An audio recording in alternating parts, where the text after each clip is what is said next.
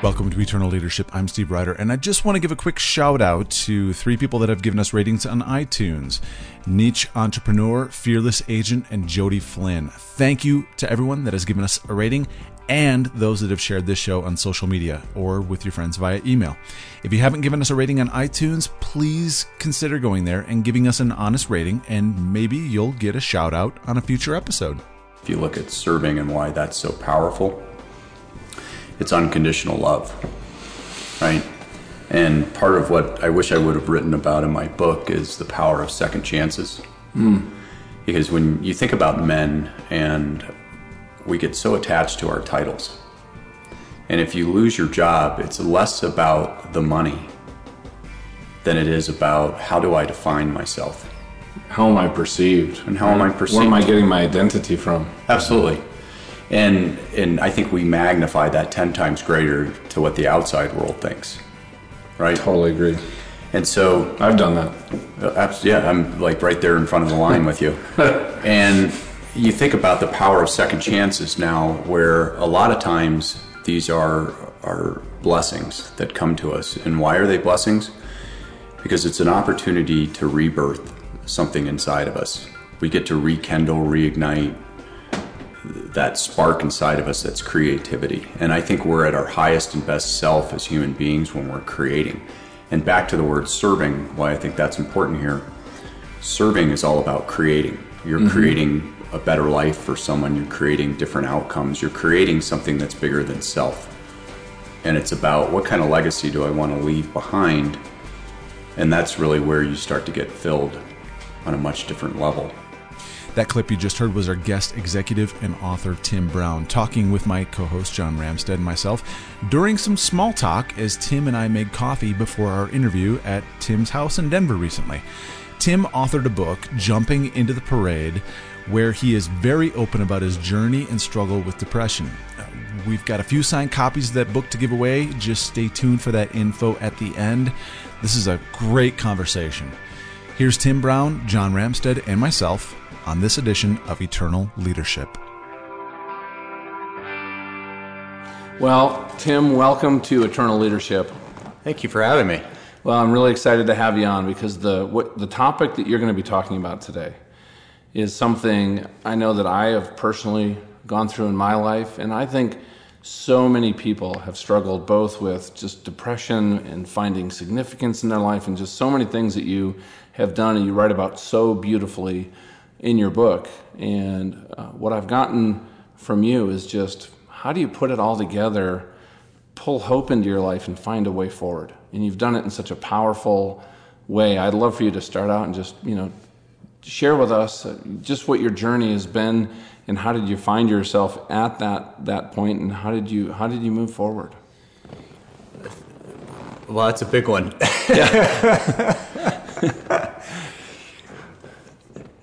I grew up in a working class family, and at a young age, I took this mindset of, hey, make it out there and you'll be fine in here on the inside.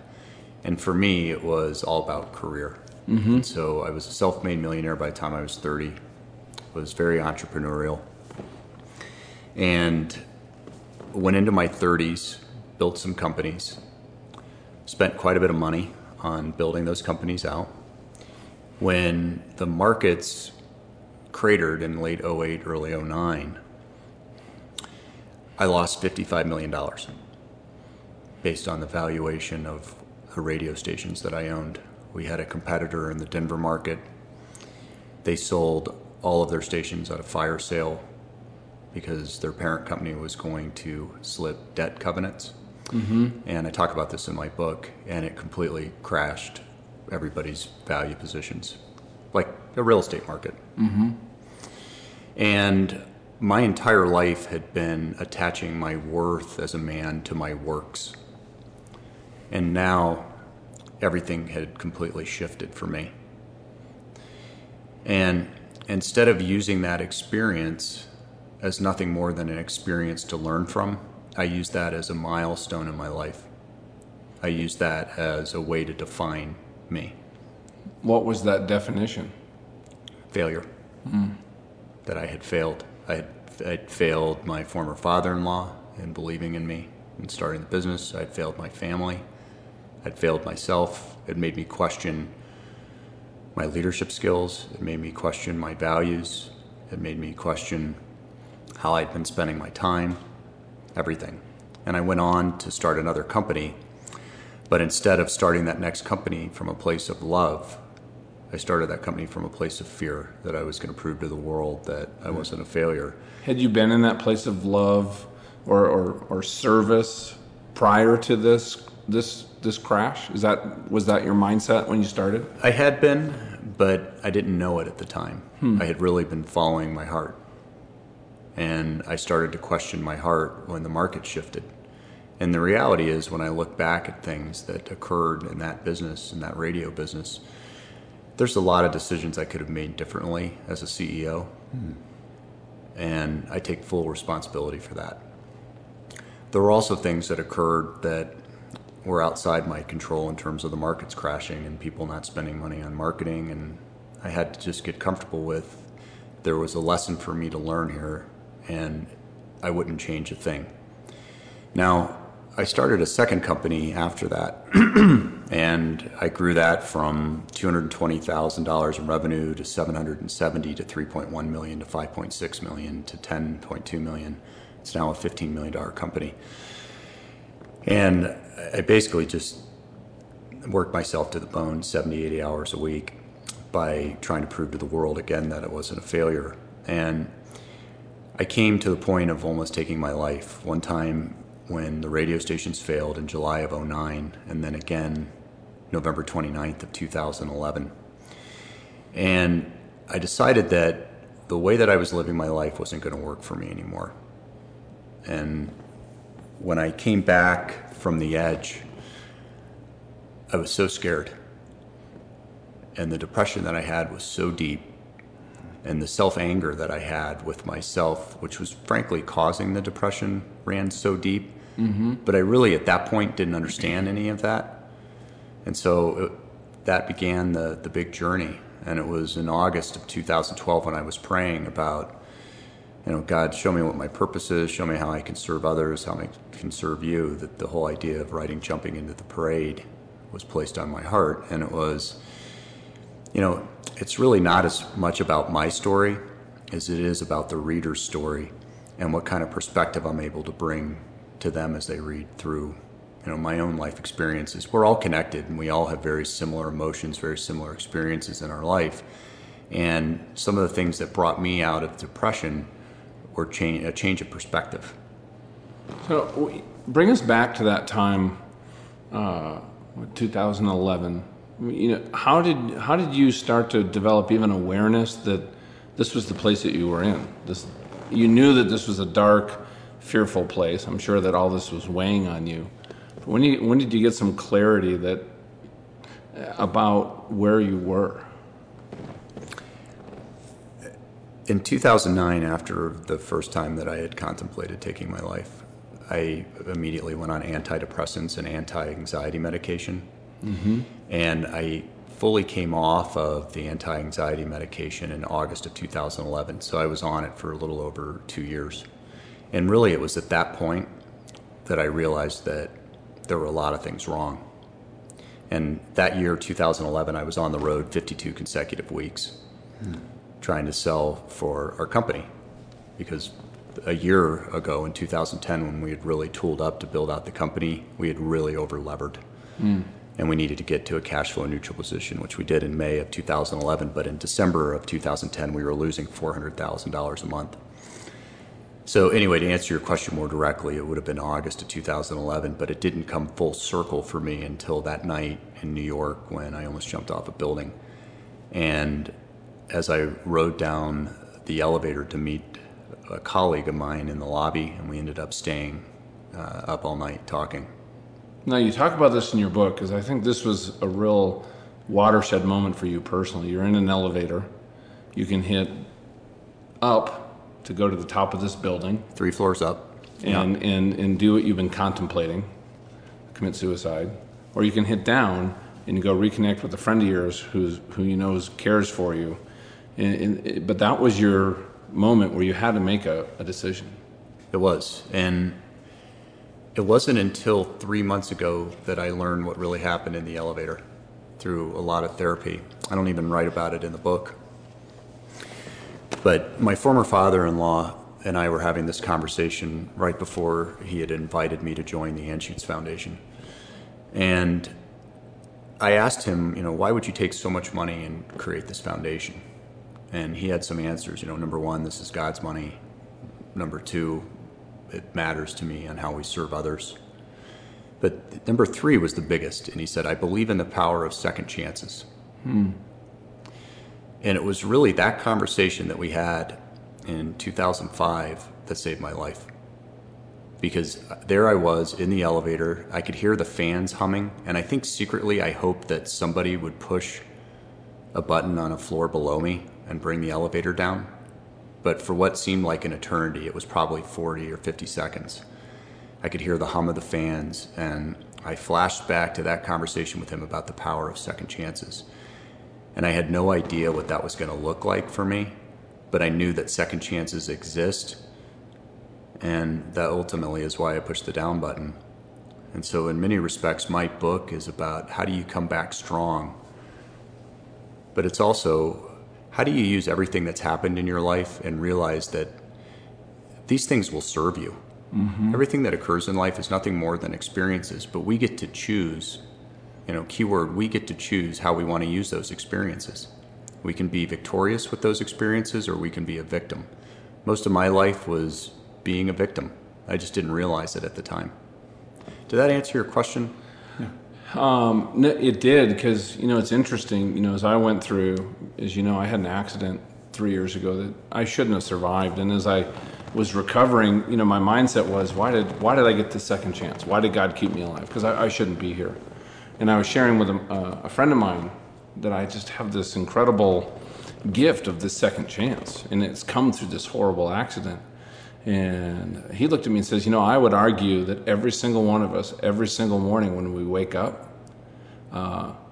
it's a second chance. But it's all about our mindset and how we think about who we are and what we want to do with our life. And now you got to that place and you said, okay, I'm on this trajectory with my life. You had awareness of what that was, and you said, I want a different result. How did you make that shift? I think a lot of people who are stuck, that shift is a very hard thing to do. I started working with a leadership coach named Stephen McGee. And the first place that Stephen and I jumped in was a very important question. Are you living inside your integrity or not? The outside world views integrity as the difference between right and wrong, but that's not what Stephen meant. Integrity is about self-honesty, self-truth. And he said, I need you to get real clear on whether or not you've been true to yourself. And the reality was I hadn't. So what does being true to yourself mean? It means really understanding who you are and appreciating who you are and the way you're wired. And instead of focusing on all of the things that you're not, you're focusing on all the things that you are. Instead of going to meetings with people who don't share the same values that you may have, or being involved in things in your life that don't bring you joy, you start to shift that. My equation is very simple now. If it brings me joy, I do it. If it doesn't bring me joy, I don't.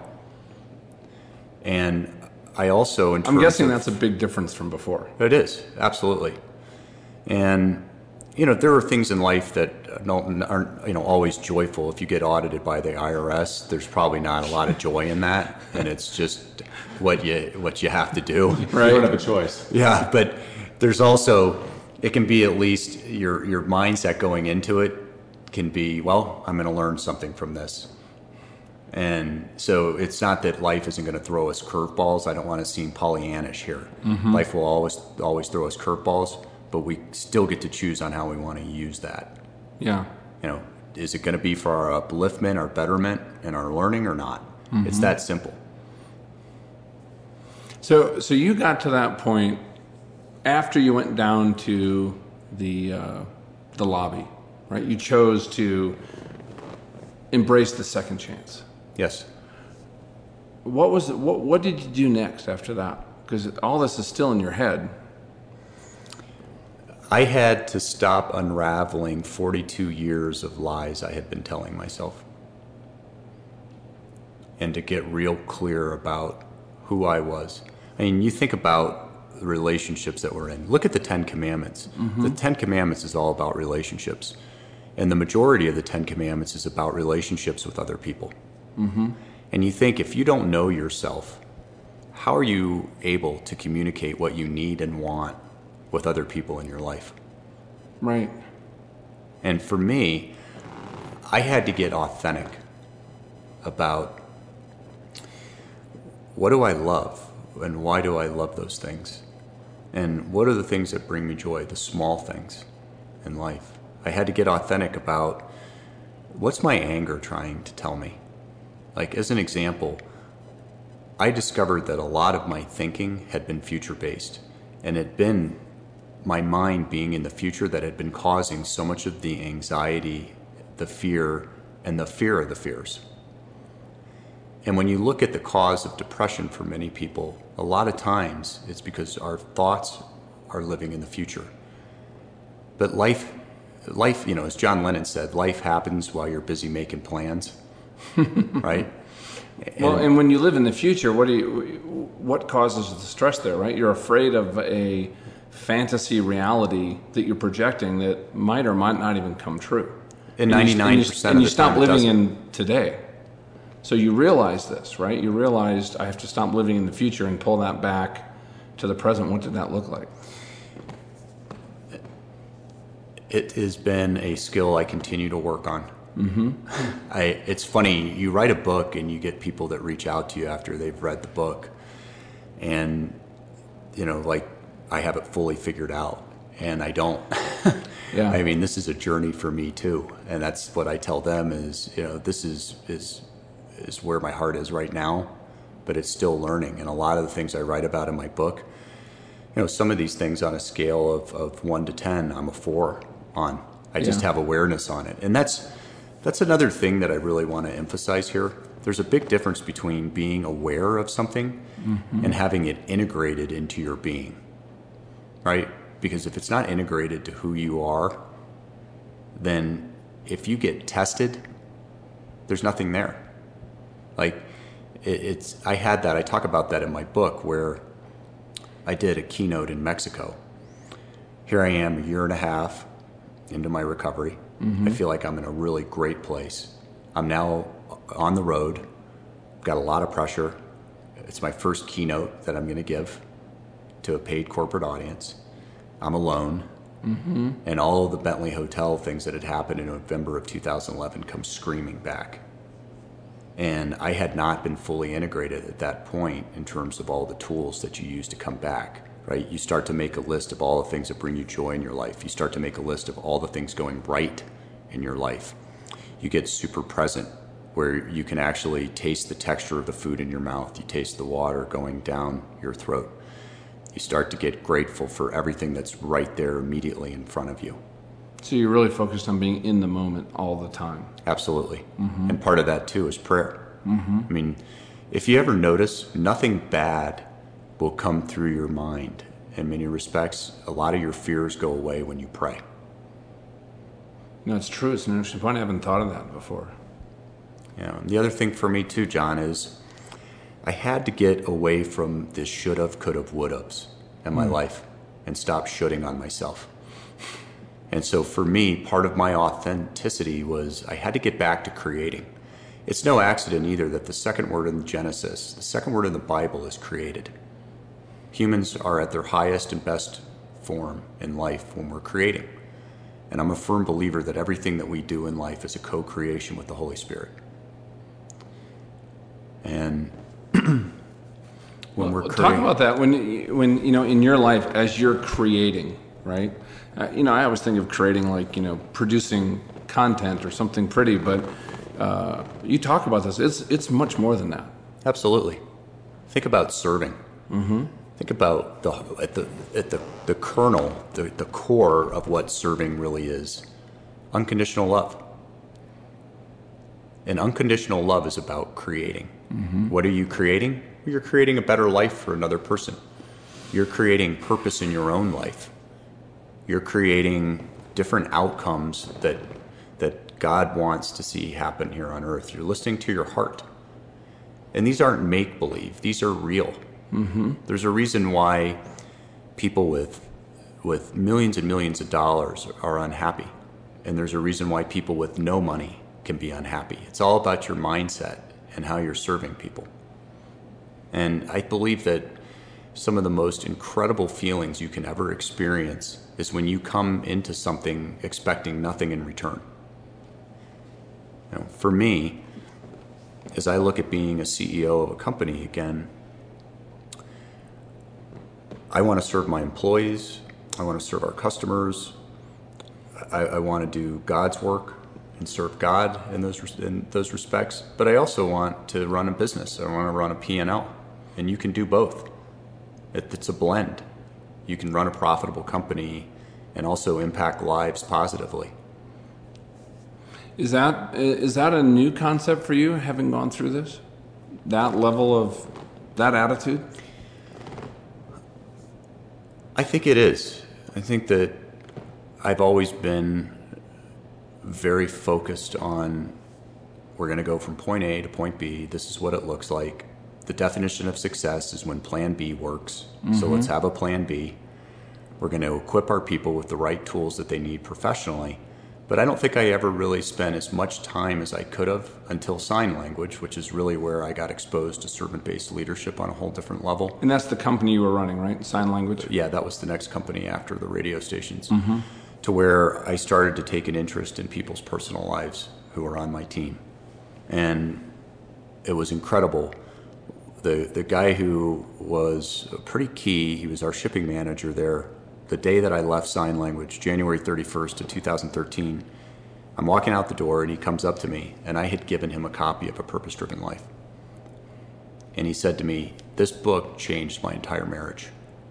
My wife and I now read a chapter together every night."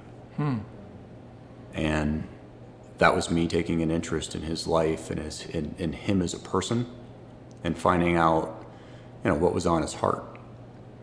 And that's really where I think we can thrive as leaders. It's about life leadership, and life leadership is a blend about the leadership that we provide as a spouse, the leadership we provide as a parent, it's the leadership that we provide professionally, and it's frankly the leadership that we provide in our community. And that community, God's a part of, right? It's our faith, our family, and our friends. Right. Now, it sounds like this is a big part of what's, you talked about going back to Mexico and everything came crashing back in, right? So you've built a new mindset and a way of doing things that keeps you in this healthy place that you've found. Is this been a big part of it? For me, I continue to try to focus on what's going right in my life. I continue to try to be grateful for everything that I have. And the other piece that I haven't even talked about yet is I'm very vulnerable now. I don't mind sitting down with somebody and telling them my story. And what I have found is the more vulnerable I get, my world expands 10 times from where I ever thought. Back to what 5 minutes ago, we're all connected. I mean, Everybody's got the battles that they're facing and their own fights and their own fears. And when you realize that you're not on an island, and it's, oh, wow, there are other people who are going through this, it's very empowering. Right. This concept of vulnerability, if I had met you back in 2008, 2009, my guess is you would have been very scared to be vulnerable with people, right? Because your identity was being given to you by everybody around you, the perception of you as a successful, strong leader. And what advice would have gotten through that back then if somebody had talked to you? What would you say to yourself, your 2009 self? That is one of the hardest questions anyone has ever asked me. Sorry, man.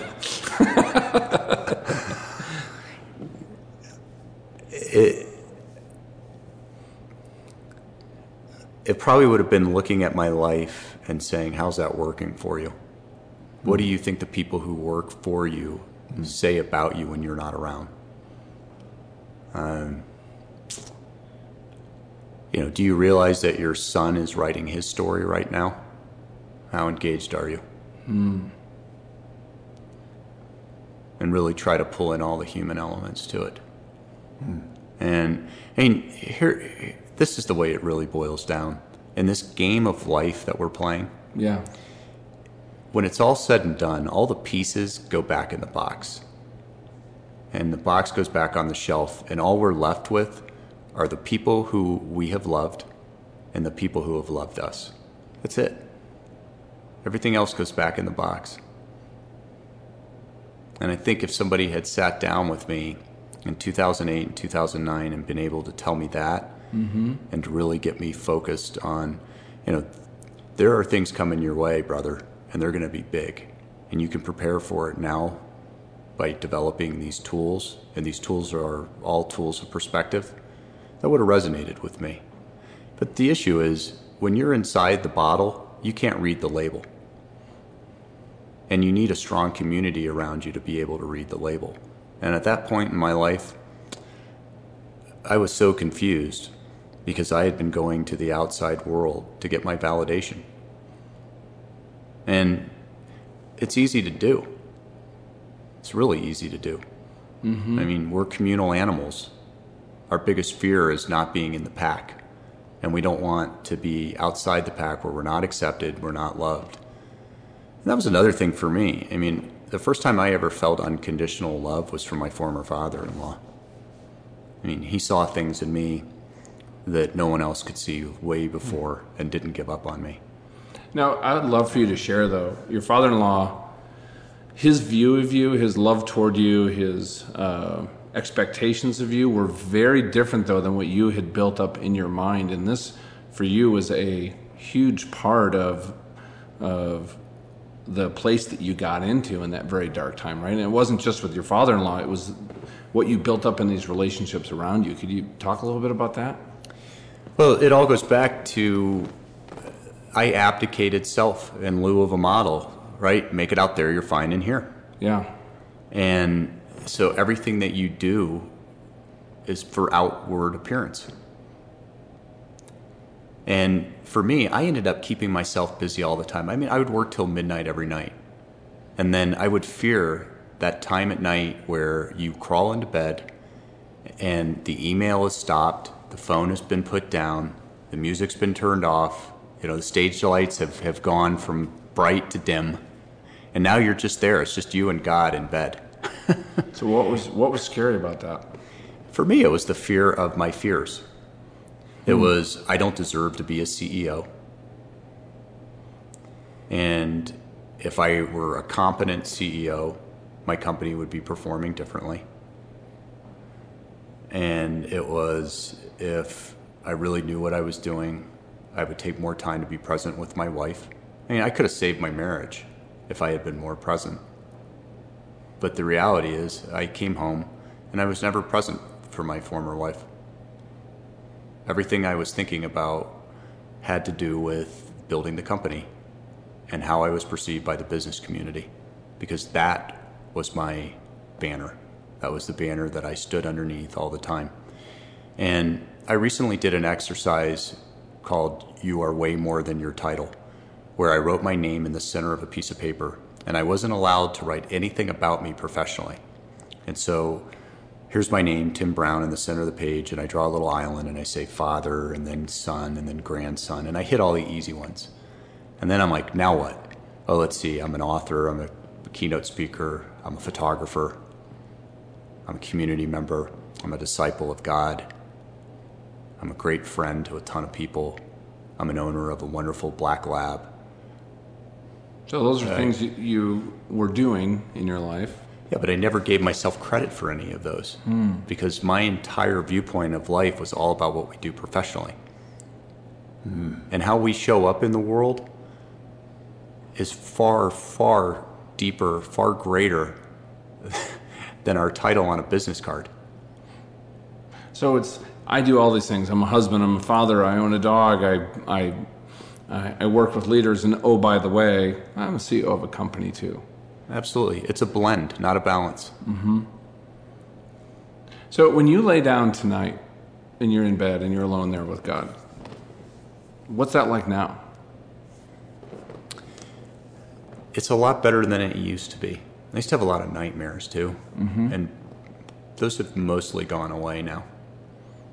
But I sleep pretty soundly for 6 hours. I tend to fall asleep pretty fast now. A lot of times I fall asleep in the middle of my prayers. I'm not sure how that goes over with the big man. The Holy Spirit picks up and keeps praying for you while you're asleep. I didn't know if you knew that. I appreciate that. It's great to see you laugh and smile, because I know how what this journey has meant to you. For somebody listening, right, who can just really relate to where you came from. What do you think was the biggest shift that you could share with somebody between how you used to feel going to bed and how you feel now?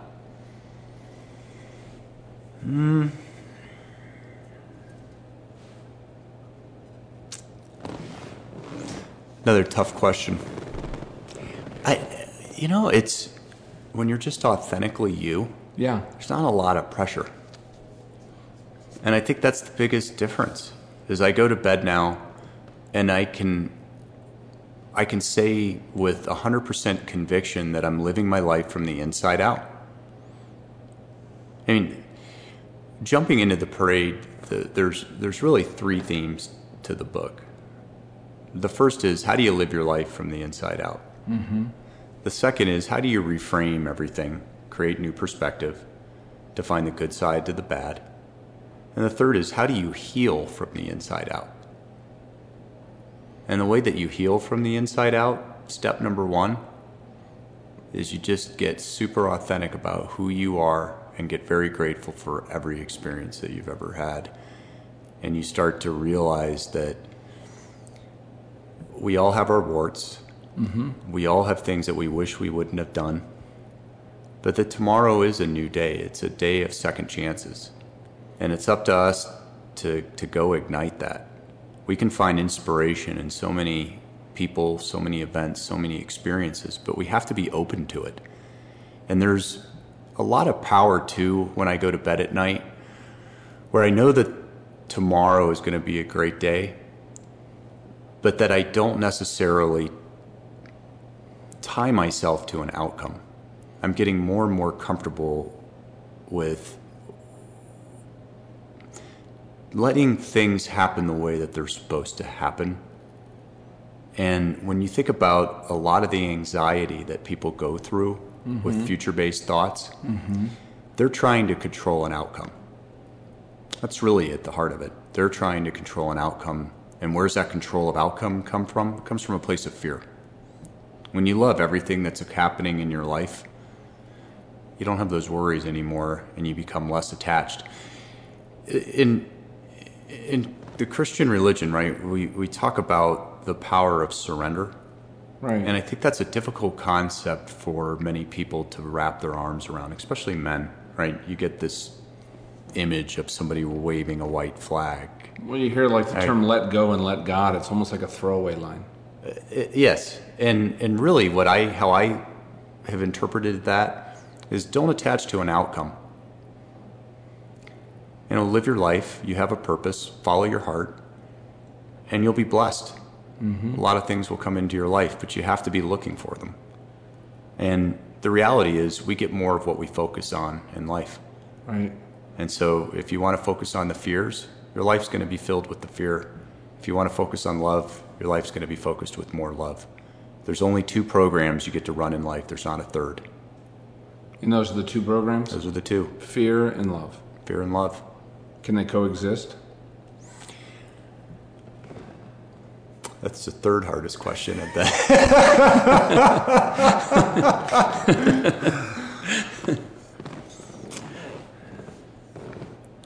The question is, do you believe in light or darkness? Is darkness simply the absence of light? And is light simply the absence of darkness? There's always the truth is it's always somewhere in the middle. Mm-hmm.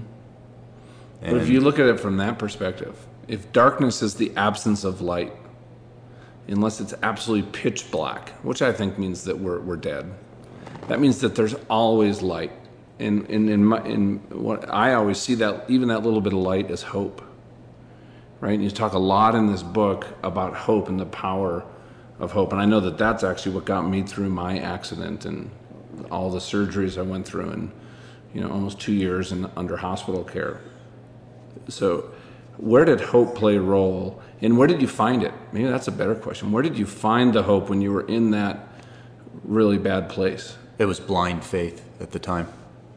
It was literally blind faith on, I know at one point in my life I felt a certain way and I can get back there.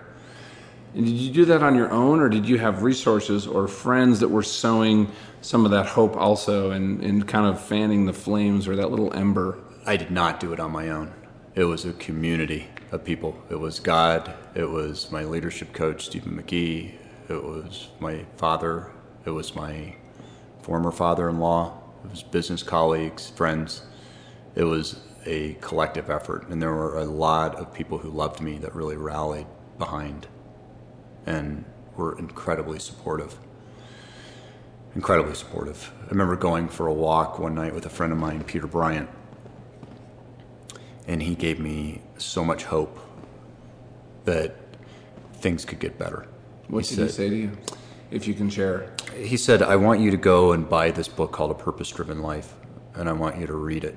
Mm-hmm. And it's going to completely change the way you think about everything in life. And I went and I bought the book on my iPad, forgot about it for a year, and I started reading it on the plane flight back from New York after the second suicide attempt. And it changed everything. And it was funny, last night I was lying in my bed, and my son came into my room and woke me up, and he said, hey, Dad, I found the copy of A Purpose-Driven Life that you gave me. And he goes, I just reread the note that you wrote to me on the inside cover.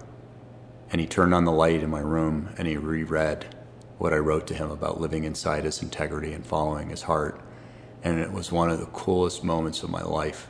That was literally just happened last night. But that book changed everything for me. What was it about the book that led to you writing Jumping into the Parade? I think the big theme was that we don't have to be a prisoner of our past. And that the way out of everything is love. Yeah. That God loves us just the way that we are. And it's a choice that we're making to be free or to be a prisoner. To run the love or the fear program. And it's just all the perspective around the way that Rick Warren wrote that book. Mm-hmm. It was phenomenal. And if I had not read that book, I would not have been able to forgive myself. I would not have been able to forgive my former marriage, my parents, other things in my life that had gone wrong. I mean, everything. It gave me a new start on my life. And that was a big part of starting this whole process for you. What I'm hearing is forgiveness. Then it allowed you to start being vulnerable, so these people that were in your life could actually have an impact in your life because you were allowing it by being vulnerable. And then you through that changed your mindset, and it was those things coming together what allowed you to get to where you're at today, which should give people listening just a huge amount of hope that there is a path there, and it can coincide with being successful, having a career, running a company, being a father. Although a lot of times we see those as almost mutually exclusive. You're right, we do, and the power of forgiveness is not blindly forgiving. Mm-hmm. The power of forgiveness is when you seek to understand what happened and you seek to understand why a person who maybe has hurt you did what they did. And it's the understanding of that gives you peace and allows you to release it. So that's a skill of empathy that has to be developed, isn't it? Absolutely. Yeah. Absolutely. But it's incredibly powerful. The biggest piece to that is understanding how you forgive yourself. And like I said, I mean, it's all about choice. It's all about perspective. Yeah. So I have a question for you. I'd love for you to share the title of the book, Jumping into the Parade. Tim, where did that come from? My former father-in-law and I were walking around Washington Park. It was before I started in the radio business. I was 31, I think. And he said, in life, we can be paralyzed by our fears, or we can follow our hearts and jump into the parade. And he said, the magic about jumping into the parade is that you can lead from the front, the back, the middle, but that you're in the parade instead of watching it go by. And there are two ways to live your life. You can either get out there and lead and go co-create, or you can watch your life go by, and it goes by fast. And he said, so my advice to you is always jump in the parade and live life to the fullest. So he was giving me a motivational talk at that time about why I should go out and start this radio station company and go follow my heart. And that's where the title came from. Well, you're in the parade today, aren't you? You are not observing. I'm trying. I'm just I'm just a regular guy, just trying to live and love life like everybody else. And I enjoy hearing from people and hearing their stories. And if anybody wants to reach out to me, I'm always welcoming. Yeah, we're going to make your book available in our show notes. And if anybody leaves comments about this show, Tim is going to be looking at those, and we'll be forwarding those over to Tim. And anybody that does make a comment, we have a couple copies of Tim's book to give away free. So we'll be picking some people that leave comments to do this. So as we wrap up, I'd love for you to just take a couple minutes and just share, maybe the one person that's listening who your story is just hitting them right where they live. Okay. And just share with them what's next. What would you tell them if you were sitting there you just met them? And number one, I don't want to spoil the ending for you, but it's all going to be okay. And keep the faith. As bad as things may appear right now, they do get better, and they get better quickly. You're not as helpless. You're not as hopeless. You're not alone in what you're going through. And you will have great joy in your heart. The first thing I want you to do is really appreciate who you are as a person and start to think about all the things that you do right in your life and stop focusing on the past. Your anger, your resentment, all live in the past, and let it go. And today is a new day, and you can manifest whatever it is that you want. It all starts now. And in terms of the practical tool that I would encourage you to do right now are make 2 lists and spend an hour each making those lists. The first one, I want you to write down everything that brings you joy. And I want you to focus on all the small things. For me, as an example, I love pretzels, dipping them in cream cheese, and drinking Diet Coke. I can't believe I just publicly admitted that, but it brings me a ton of joy. But now taking an hour, this isn't like 5 or 10 minutes and now I'm stuck, so I'm done. So if I'm hearing you right, sit there and think until you can't come up with anything else, and then keep going. Exactly. You're going to have 5 to 10 pages of things by the time you're done in an hour, if you're doing it right and you're clear. The second piece is I want you to sit down and I want you to write a list of all the things that are going right in your life. Don't focus on anything right now that you think needs improvement. Just focus on the things going right. My third piece of advice, be gentle on yourself and realize that we're all human. We're all learning. We've all made mistakes. We don't have to be defined by them. And go get yourself a great community and a church that loves you, and reach out to people you haven't talked to in a while and be vulnerable with them and speak about what's on your heart. You'd be surprised at how many people are going to rally around you, love you, support you, and help you through this. And the beautiful part about this is in a short period of time, you're going to be able to return that to another person that's also going through the same thing. And the pattern just continues to repeat, and we all help each other. We're all connected. couldn't think of a better way to wrap this up, Tim. That was powerful even for me personally. So thank you so much for your time. I know this is going to be a huge blessing to people. So it was awesome sitting down with you guys, and I love it. And I love all of you out there in podcast land.